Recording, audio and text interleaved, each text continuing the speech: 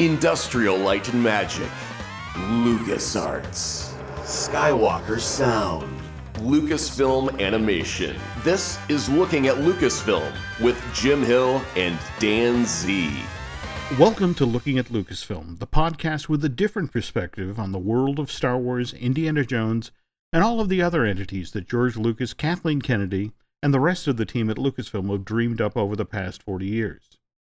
I'm entertainment writer Jim Hill, and Dan Z, my co-host on the show, and I are recording the show on May 1st, which is just 3 days out from May 4th, Star Wars Day. May the 4th be with you. So we got any plans, Dan? We going to doing anything? Well, of course. Well, last year for May the 4th, I got out my old Betamax, literally, and hooked it up to the TV and watched the New Hope a la beta, which is probably the way I saw it the most when I was growing up. Mm-hmm. But this year we're actually going to a Cubs-Cardinals game in Chicago. All 5 of us in our family. It was the first time we've all been to Wrigley. Now, unfortunately, it's not going to be Star Wars Day, but it's the closest I could get to doing something fun on May the 4th. But typically, I mean, my son and I have been watching Rebels. We just finished season 2, so I'm sure we'll be playing some lightsabers and good things like that, for sure. Very cool. And I did write, I don't know if you saw, but I wrote an article for Stars.com. I interviewed Blaine Hardy, who is a relief pitcher for the Detroit Tigers, and he is also a big Star Wars fan. So they're having a big Star Wars day in Detroit against the Kansas City Royals. They're giving away a BB-8 beanie. So there's a fun article on Stars.com about that was pretty neat. Oh, that's so cool. Okay. Well, again, I work the Disney side of the street, so Attractions Magazine had a quick piece over the last day or so about what the Disneyland Resort will be up to. And for one day, they're pulling out their Hyperspace Mountain themed overlay of Space Mountain. So that'll be up and running on Saturday. They're also going to be doing a March of the First Order with Captain Phasma and some stormtroopers. There's going to be some special Star Wars inspired snacks at the Galactic Grill and at the Alien Pizza Planet, which, by the way, I guess they're going to offer the Dark Side Chicken Sandwich and the Outer Rim Pasta. Sounds spicy. It does. But this is going to be the very last year that Star Wars Day, May the 4th be with you, will be celebrated in the traditional version of Disneyland Park. Because, of course, on May 31st, Star Wars Galaxy's Edge is opening. And just this week, Imagineering handed off the entire 14-acre land to Ops. Oh, wow. That's a big deal. That is a big deal. That means that, now mind you, Imagineers handed off the land and then promptly walked into the show building of Rise of the Resistance to, so try to get that up and running as quickly as possible. But the land now is in the hand of the cast members. There's lots of training going on and all that. And I don't know if you saw the tweet from earlier in the week, but Bob Iger, the day they handed it off, actually toured Galaxy's Edge. And I did see this. I did, because Anthony Breznican tweeted out a joke that, oh boy, this guy took a picture. He's going to get in trouble. Very true. I'd love to see somebody slap the iPhone out of Bob Iger's hand. But yeah, the tweet specific was, today I visited a galaxy far, far away. Not a movie set, but Galaxy's Edge at Disneyland. Truly out of this world. Thanks, Imagineering and Lucasfilm. Back on April 11th, and I know you were in pre-launch mode for Star Wars Celebration at that point, but yeah, here's Bob at the Investors Day presentation for Disney Plus, the new subscription service. And as they're setting up talking about The Mandalorian and what they're doing with Clone Wars, they mention Episode 9. Here's the quote. Bob, at that presentation, said, "The Skywalker saga comes to an end with this 9th film." He said, "There will be other Star Wars movies, but there will be a bit of a hiatus." And you're an English teacher. Phrases like that always concern me because they're definitely vague. Ambiguous. Yeah, it's very vague. But it's I'm good with it. And I know we're going to talk about that, but I'm okay with this. Well, I think the thing that's kind of concerning folks is what is a bit of a hiatus. Now, Kathleen Kennedy, 2 days later, at Star Wars Celebration, in an interview with Entertainment Weekly, said, we're going to take a couple of years off when we're taking the time to really look at where the franchise is going from the standpoint of a saga. We're not just looking at what the next 3 films might be or talking about this in terms of a trilogy. What we're looking at is what's the next decade of storytelling. I love that. Yeah, I mean, I love that approach. And also, if you take the long view here, and okay, so, there's always, couple is one of those words. Could a couple, a couple is two people.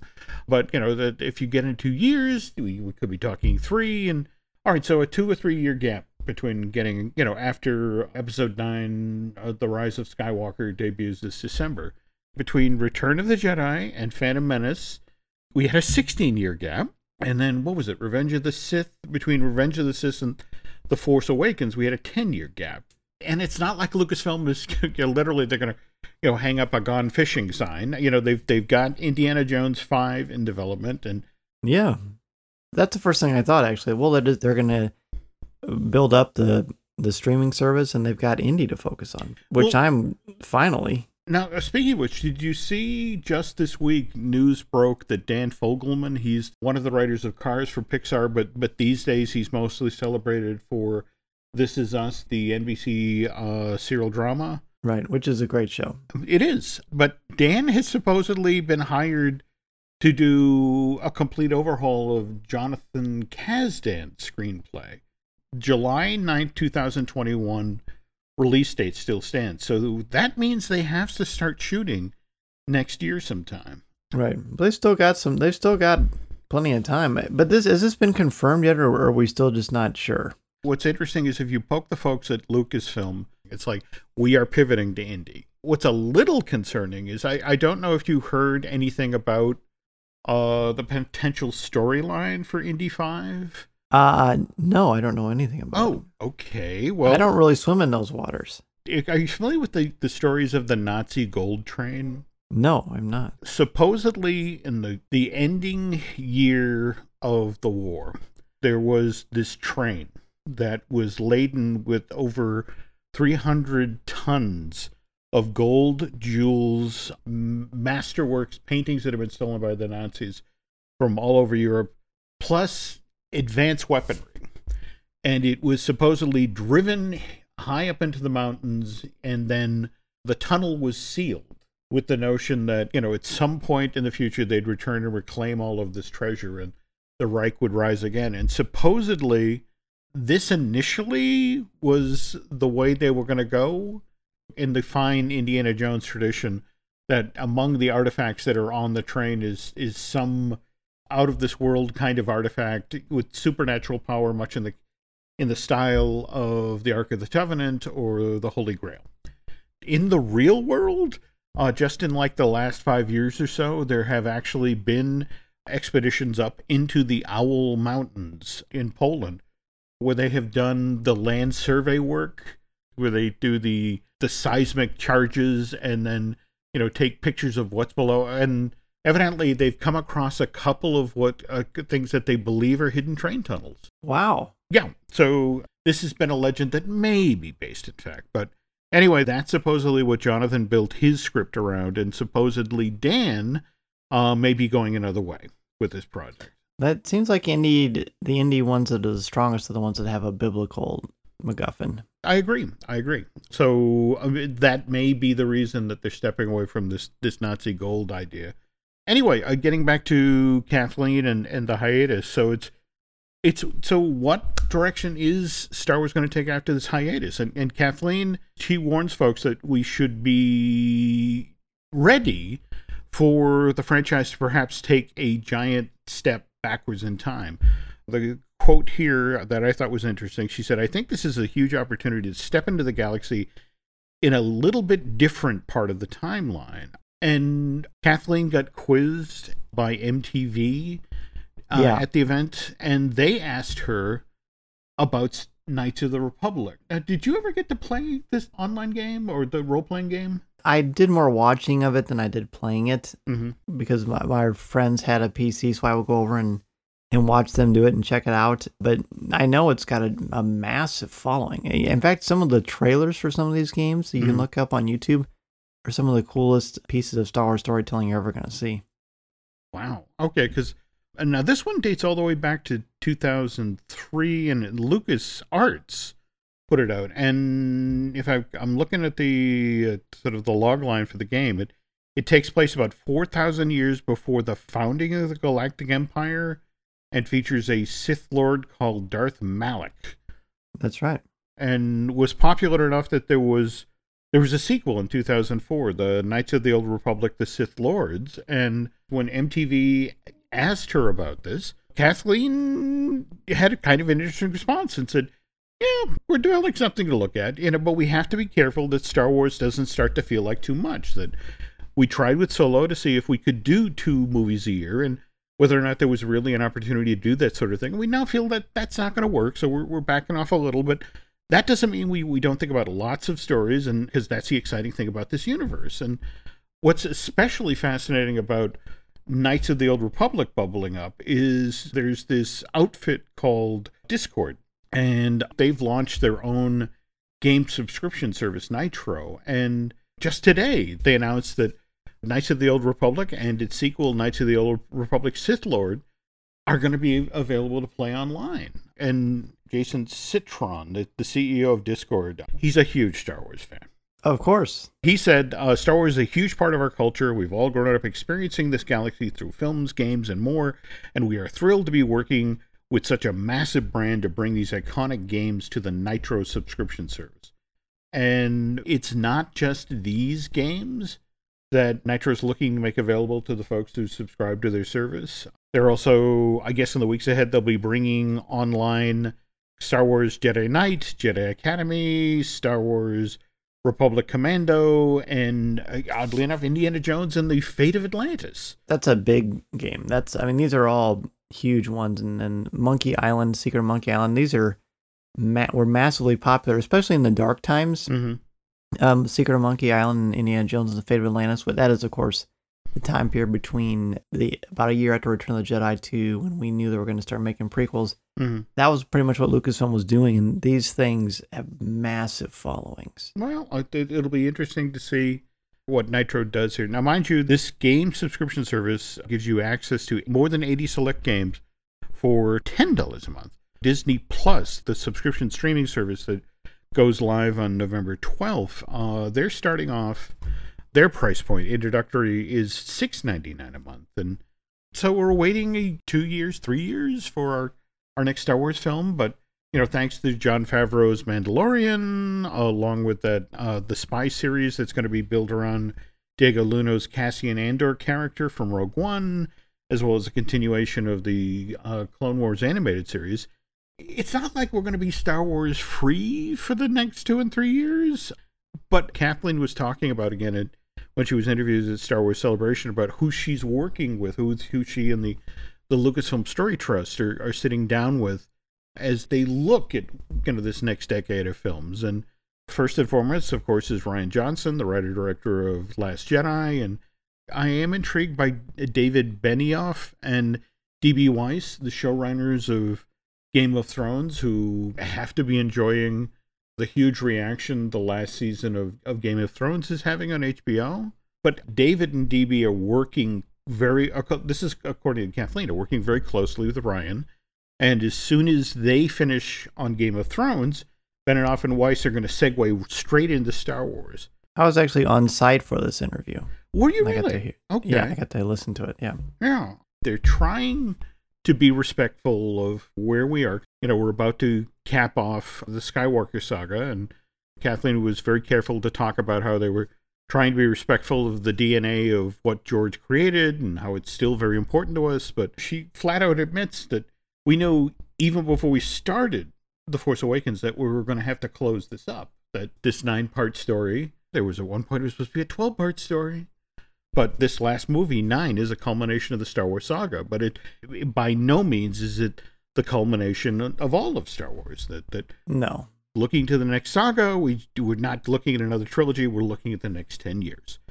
So if we're going to get on the other side of this decade of solid storytelling by the Game of Thrones guys, and I may be in the minority here, but I really enjoyed The Last Jedi. So if Ryan's in the mix there, I'm a happy guy. I think The Last Jedi is a masterpiece, and the Jedi way, the mature way, would be to enjoy the slow burn and delay gratification. And if it does lead, as you said, to solid storytelling for a decade and beyond, because we want, look what Marvel does. And Drew and I talked about this on a recent coffee with Kenobi, that they allow it to grow. And the way that they kind of funnel these things out, Star Wars is different than Marvel. Star Wars is much heavier. The mythology, the structure of the mythology is much heavier and a little bit more complex, and it needs room to breathe. And I think it's more powerful with space in between. I know we've talked about this on previous looking at Lucasfilms, but the original trilogy and the prequel trilogy were separated by 3 years. Each one was separated by 3 years, and those turned out quite well. I think even though we're in the streaming universe, I think we can sustain. I mean, like you said, The Mandalorian, the Cassian series that Alan Tudyk's going to be in, reprising K2SO, Clone Wars, and who knows what else. I think we're going to be in good shape. I wouldn't mind a little bit of a breather if it, as you said, means more solid storytelling for a long time. But we're having this conversation as Endgame is out there sucking up all of the money on the planet and driving the Disney stock to record highs. And when you're in the corner office at a studio like Disney, invariably in the years that follow, people will pull out that ridiculous yardstick and go, oh yeah, we had a good year, but nothing compared to the year we had with Endgame. And the way the financial press works is that they build you up to tear you down. So I can virtually guarantee you that this time next year, Dan, will be, it's like, oh, well, yeah, the Black Widow movie's out, and it was fine, but it didn't do Endgame numbers. Oh, that's what they'll say about Episode 9, too. Oh, no, absolutely. Yeah. So it's hard in that sort of universe, understanding what's coming, to go, well, look, the patient thing here is to give Star Wars some breathing space, get people hungry for it again, and then to come back. But like I said, in the meantime, we have Indy 5. And just today, Disney Hollywood Studios was having a huge parade to celebrate the 30th anniversary of its grand opening way back in 89. And one of the components of this parade was a unit that celebrated the Indiana Jones Epic Stunt Spectacular. As they're doing the color commentary on this parade, one of the things they mentioned is that there's a number of the folks who work on the Indiana Jones Epic Stunt Spectacular who actually drove up to Atlanta while they were shooting Endgame there and did stunt work in that film. Oh, wow. Yeah, which I thought was an interesting little bend in the story. But thinking back to 89, I remember when Steven Spielberg and George Lucas showed up at the opening of what was then Disney MGM Studios theme park, and they showed us 2 scenes from the Epic Stunt Spectacular, because the show was only in technical rehearsals at that point. It wouldn't actually, the full-blown version wouldn't open until late summer, early fall of the same year. And so all George could really talk about was Indiana Jones and the Last Crusade, which would open in theaters just a few weeks after that. And when Dan and I get back from our break, we're going to talk in depth about the third film in the Indy series, and oddly enough, the ripple effects that continue on to what they're doing with 5.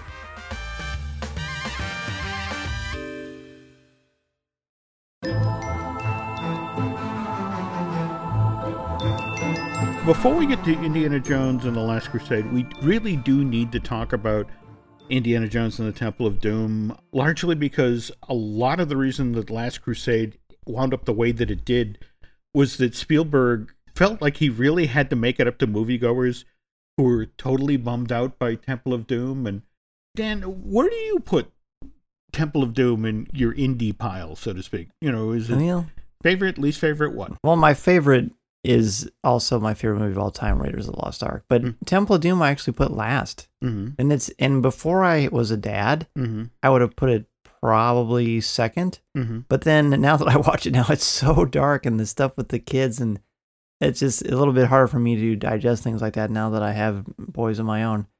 I like it, and I certainly appreciate it, but I think the narrative of it's the most flimsy of all of them. If Spielberg had had his way, Indy 2 would have been very different. He wanted, let's do that again. Let's bring back Karen Allen to be Marion Ravenwood. And they spent so much time talking about Marion's dad, Abner. It's like, let's bring him in. Let's make him part of the story. But George Lucas, really, Indiana Jones, the whole Indiana Jones series came out of the fact that what these guys really wanted to do was make a James Bond movie. But, they figured, the Broccoli family will never let us have access to the character. And so, but in George's heart, Indy was always their response to Bond. So the Bond rules applied to Indy. So that meant every time there was a new Indiana Jones movie, Indy would have to have a new girl, in much the same way that, there's always a new Bond girl. Also, this is on the heels of Empire coming out in 1980, and how strongly people had responded to a darker story.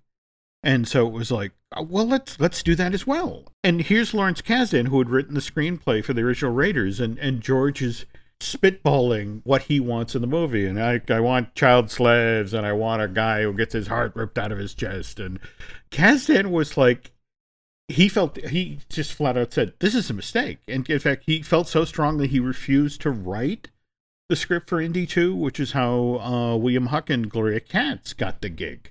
By the way, Dan, at this point, it's called Indiana Jones and the Temple of Death rather than Temple of Doom. Heartwarming. No, that was a pun. I didn't even mean to do that. But again, for me, all I could think of is if I had just been smart enough when my friend was working at that movie theater and he was taking down his Revenge of the Sith poster because they had sent him the Return of the Sith poster, but straight into the trash it went. It just... So I wonder if there's actually anything out there with Indiana Jones Temple of Death on it. Anyway, the other thing that's fascinating is that there's long been this story that one of the reasons that Temple of Doom is as dark as it is that both Spielberg and Lucas were in bad places in their personal lives at the same point. I guess Spielberg had divorced Amy Irving, and I'm blanking the name of the woman, the music executive, that he'd been dating for 3 years, but I guess they broke up just before Temple of Doom started shooting. And of course, George was in the middle of his divorce from Marcia, and Lucas actually admitted this in an interview that he did with Empire Magazine. He said the reason that Temple of Doom wound up being so dark and depressing was I was going through a divorce, and Steven had just broken up, and we were not in a good mood. So we decided to do something a little more edgy. It ended up darker than we thought it would once we got out of our bad moods, which went on for a year or two.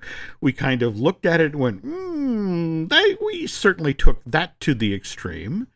As you were mentioning, speaking of the extreme, it's just sort of like when you think about that scene in the movie where Mola Ram pulls the still beating heart out of the guy's chest, and then they lower him into the pools of lava to burn alive. And if you're somebody buying movie tickets in 1984, and this is Steven Spielberg, the guy who just made E.T., and of course I could take the kids to see this.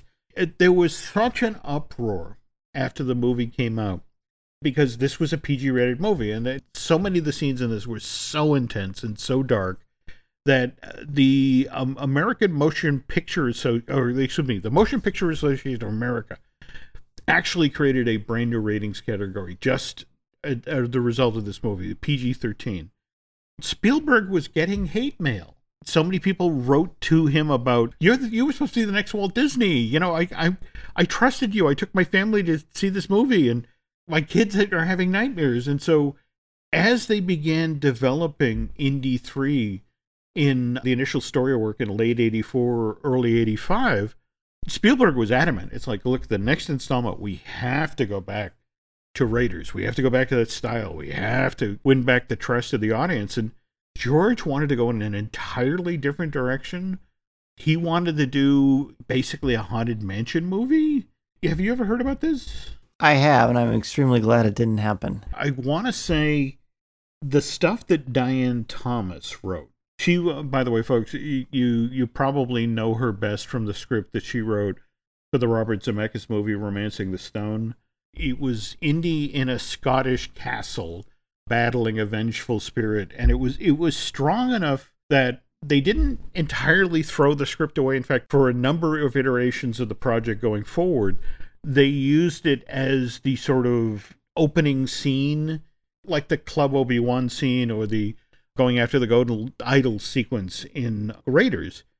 But they just collapsed it down to sort of a highlight reel of all of the great stuff that Diane had done. But again, from Spielberg's side of the fence, it's like, no, this is filled with poltergeist-like effects and monsters, and I'm going to get more hate mail. And it's like, no, let's go another way. And so they spend a number of years. And again, remember, as you mentioned, Dan, that typically they've been sort of, they've been a 3-year breathing space between all the Star Wars movies, and that was the original plan with Indy 3, that we had seen the original Indiana Jones come out in Raiders come out in 81, Temple of Doom in 84, and so we were going to see in 87 Indy 3.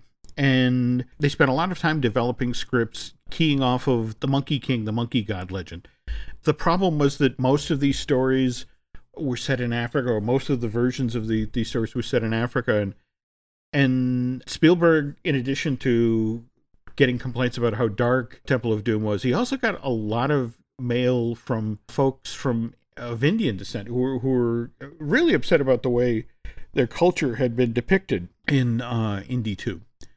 So Spielberg was looking at the scenes that were being written for the African tribesmen and figuring, oh no. And especially as this script is being prepared, Stevens also ramping up The Color Purple, which he directed with Whoopi Goldberg, and it was just one of these things where it's like, I can't make that movie and make a movie that's full of stereotypical African tribesmen. We have to do better. And so they're fumbling. They can't get a handle on what the script is about. Again, no strong story hook has emerged, but in the same window of time, Steven Spielberg, George Lucas, Harrison Ford all become fathers. And as you know, having just come back from coaching your son's T-ball game tonight, was that correct? Yeah. But that when I talk with folks who are about to become parents, it's one of these things where it's like you really don't understand. You step through a doorway when you have a child, and you leave your old life behind, and it so fundamentally changes your worldview and your priorities that evidently George and Harrison and Stephen were sitting around talking about how their lives had changed. And when you look at Indiana Jones, and what a conundrum this guy is. I mean, he's this academic whiz, he's an intrepid adventurer, he's a shameless ladies' man. Who could have raised a guy like that? Suddenly it's like, ooh, who is Indy's dad? George Lucas, again, came at it from a different point of view. Did you ever see the movie or the TV show, The Paper Chase? With John Houseman? A wonderful actor, definitely worth chasing out, but he's a very stern, very reserved, a stodgy gentleman, and wonderful performer. Also a contemporary of Orson Welles. I worked with him on the Mercury Theater back in the 1930s and the 40s. On the other hand, Spielberg wanted, it's like, look, we started this off because we wanted to make a James Bond movie. So look, if Indy's father is Sean Connery, so there's only one guy for this job. And Harrison Ford initially is against the idea, not because he doesn't think that Sean Connery is a wonderful actor or an inspired choice, but it's just Sean's only 12 years older than Harrison. It was like, can we get away with that? That my dad is only 12 years older than I am? But he got over that to get the first pass of the script to Connery, and he almost immediately pushes back because I don't want to play a frail old man. I want to be vital. I'm the dad of this adventurer. And so the script gets rewritten dozens upon dozens of times. In fact, in Raiders, the search for the Ark of the Covenant is, as you mentioned, it's a really good, strong MacGuffin. It constantly drives the story forward. Where in Last Crusade, the Grail, somewhat weak MacGuffin, but the fun of the movie is watching Ford and Connery interact with one another. Because the dad is kind of his own holy grail. Like, that's Indy, metaphorically speaking. That's it, exactly. I love that you picked up on that. In fact, there's that lovely moment at the end where, at the edge of that chasm, and Indy, he can almost reach for, you almost get it. And the father, over the course of the film, Henry Sr. has begun to appreciate and realize how much he loves his son. And it's like, let it go. It's the only time he calls him Indiana, too. It's a wonderful moment. And when you think about it, when this was all about trying to return to the form for Raiders, when it finally came out in May of 89, it was this smash hit. And largely because people, it's like, now this is more like it. This is what I go to see an Indiana Jones movie to see. And so when's the next one coming out? That they start working on a story. But now it's more complicated because it's like people really do want to see Henry Sr. and Henry Jr. back together, but there has to be a logical story-driven moment for that to happen. The story that Jeb Stuart comes up with in 1993 seems to solve the problem. This film, had it been made, would have been called Indiana Jones and the Saucer Men. It has, again, your standard Indiana Jones Act 1 pre-credit opening, where you have a different adventure before the film proper begins. But this is where we get to meet Dr. Elaine McGregor. She's a linguist that Indy, as he's going to a dig upriver, I want to say in South America, and they're investigating a jungle temple. And by the time that the pre-credit scenes is done, Indy is smitten with this confident brunette, and these two rough-edged academics fall in love. And so as the story proper starts back stateside, Indy and Elaine are about to tie the knot. And what was genuinely great about the next 20 or so pages of the movie is all of Indy's friends and family have come back to Hartford, Connecticut to be here on the Yale campus for the wedding. So Marion Ravenwood has come back, and Willie Scott has come back, and Short Round is the driver of Indy's car, of course, and Salah's his best man. And here's Dr. Henry Sr. for this day that he never thought it would happen, that his son's about to get married. But what happens is on literally the moment the wedding is happening, that Elaine arrives at the church, and there at the steps of the church is a government vehicle and a stern-looking government official. Elaine looks at the official and looks at the car and looks at Indy at the end of the aisle in the church and runs down the steps, climbs in the car, and drives off. The next scene of the movie it's Marion and Willie who've taken Indy out to a bar to commiserate because he'd been left at the altar. And they're sitting there hammering drinks back with him, and she was never good enough for you. And, and later back at the house, you have Henry comforting his humiliated son, but at the same time asking questions. You only had known this woman for weeks. Why would you think to marry her? Did you really know her? And Indy, because he doesn't know her, he starts using his skills to find out where she went. And it turns out the government had taken her off to Los Alamos, which, again, this is late 40s, early 50s now. And Indy sneaks onto the base. And this is where the Trinity nuclear tests are being held. Initially, Indy gets in trouble because he's sneaking onto a nuclear base, but Elaine vouches for him. And so why are we here? Where the film takes a hard left turn is that, come, I'll show you. And Elaine takes Indy to the crash. I'm blanking the name of the town, famous in Nevada for the Area 51, that area? Well, see, the Area 51 gets created after this point in American history, but it's the saucer crash that made the papers, and then the next day the Air Force, it's a weather balloon. But this is where the story starts. And in fact, the MacGuffin this time around isn't something, a religious object like the Holy Grail or the Ark of the Covenant. It's this stone pillar with these markings on it that it seems to be doing some sort of a countdown. It's evidently the drive of whatever the saucer was. The weird thing is if you hold it next to a light bulb, the light bulb lights, and it immense great power. And the thing is that Indy and Elaine, from all of their knowledge of working with temples and that sort of thing, are sort of work out that it's a countdown, that at some point this thing is going to blow up. And they have to figure out how to get it back to the Saucermen. And of course, they're being chased not only by the American Air Force, but also Soviets who want to get their hands on it. And anybody who's seen Indiana Jones in Kingdom of the Crystal Skull, there's familiar elements. We got a wedding. in that movie, but at the end rather than the beginning, secret army bases and that sort of thing.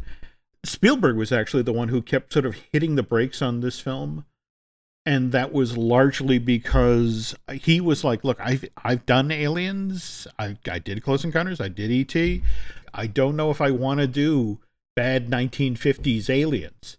And eventually it took years to sort of get him around to the point of, okay, I'm willing to make this movie. And that was largely because George convinced him. It's like, look, they're not aliens. They're interdimensional beings. So you're not repeating yourself. This is an entirely different animal. By the time to start shooting Kingdom of the Crystal Skull, Sean Connery has announced his retirement.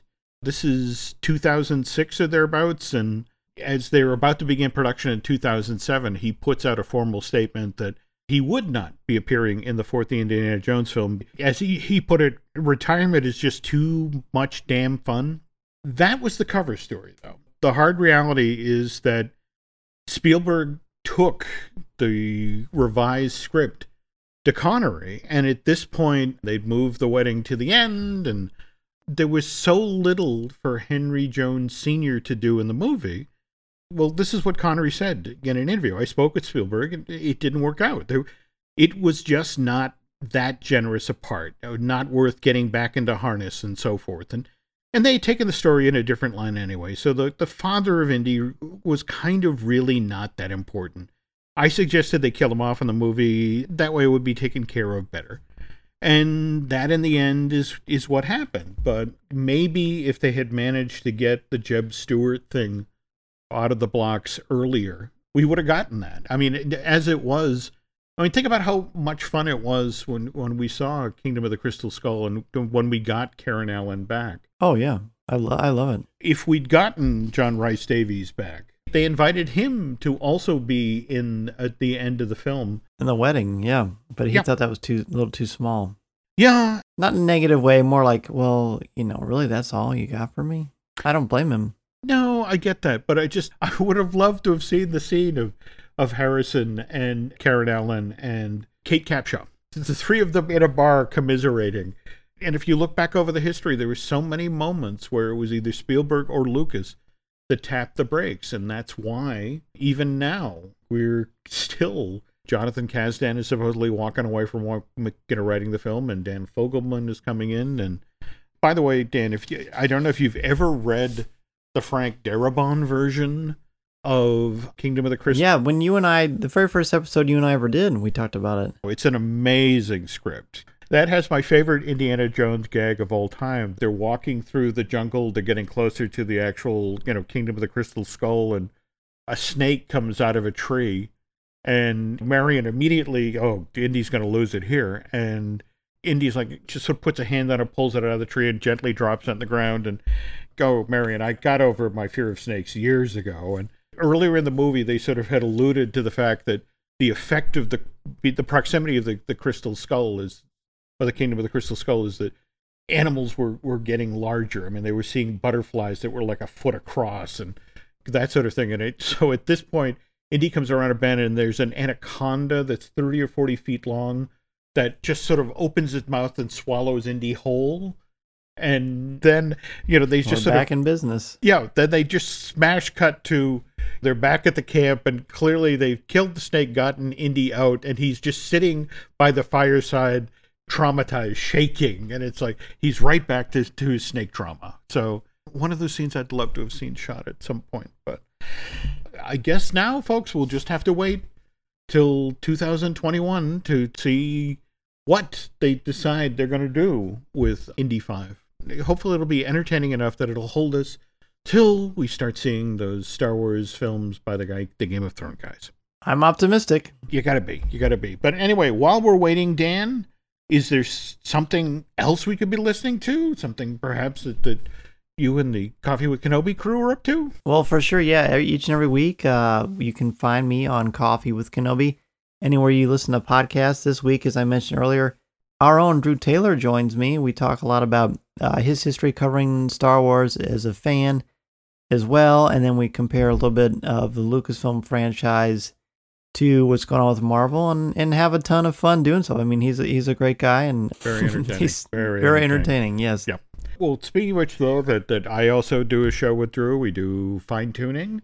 That covers animation news and history. Also do Disney Dish with Len Testa, which goes for the theme parks.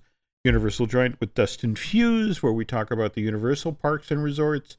We also have Marvel Us Disney. And then I Want That with Michelle Valladolid, where we talk merch. If you get head over to iTunes and rate and recommend those shows, you can head over to Bandcamp and subscribe and support these shows. We'll be back soon, folks. Till then, take care. Thank you for listening to Looking at Lucasfilm with Jim Hill and Dan Z, one of many great podcasts on the Jim Hill Media Network.